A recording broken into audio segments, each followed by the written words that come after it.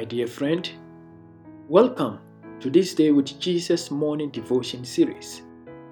Today's devotion is entitled Flying Angels. I grew up during the heydays of Gongon beaters in Ghana. Back then, public address systems were not widespread in the villages. The Gongon beater served as the public news announcer.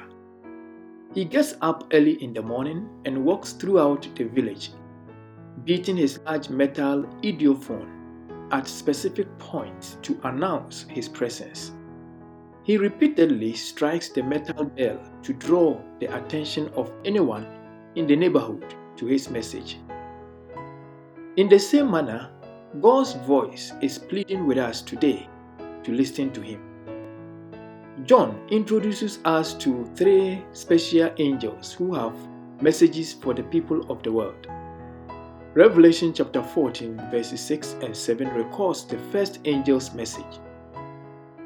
Then I saw another angel flying in the midst of heaven, having the everlasting gospel to preach to those who dwell on the earth, to every nation, tribe, tongue, and people, saying with a loud voice, Fear God and give glory to Him, for the hour of His judgment has come, and worship Him who made heaven and earth, the sea and springs of water.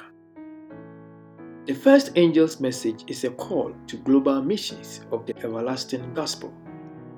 At the heart of the everlasting gospel is a great God to worship, not the beast or creatures.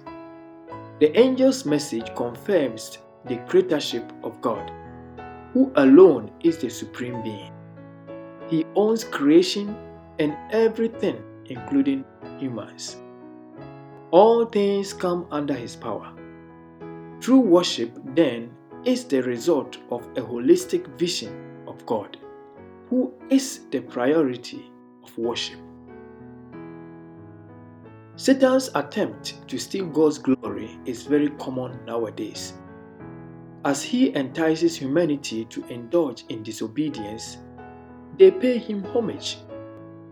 We must warn the world to understand that worship is exclusively for God and what is acceptable to Him, not what works for us. Let us pray. Father in heaven, we open our hearts to You in praise and worship of Your holy name.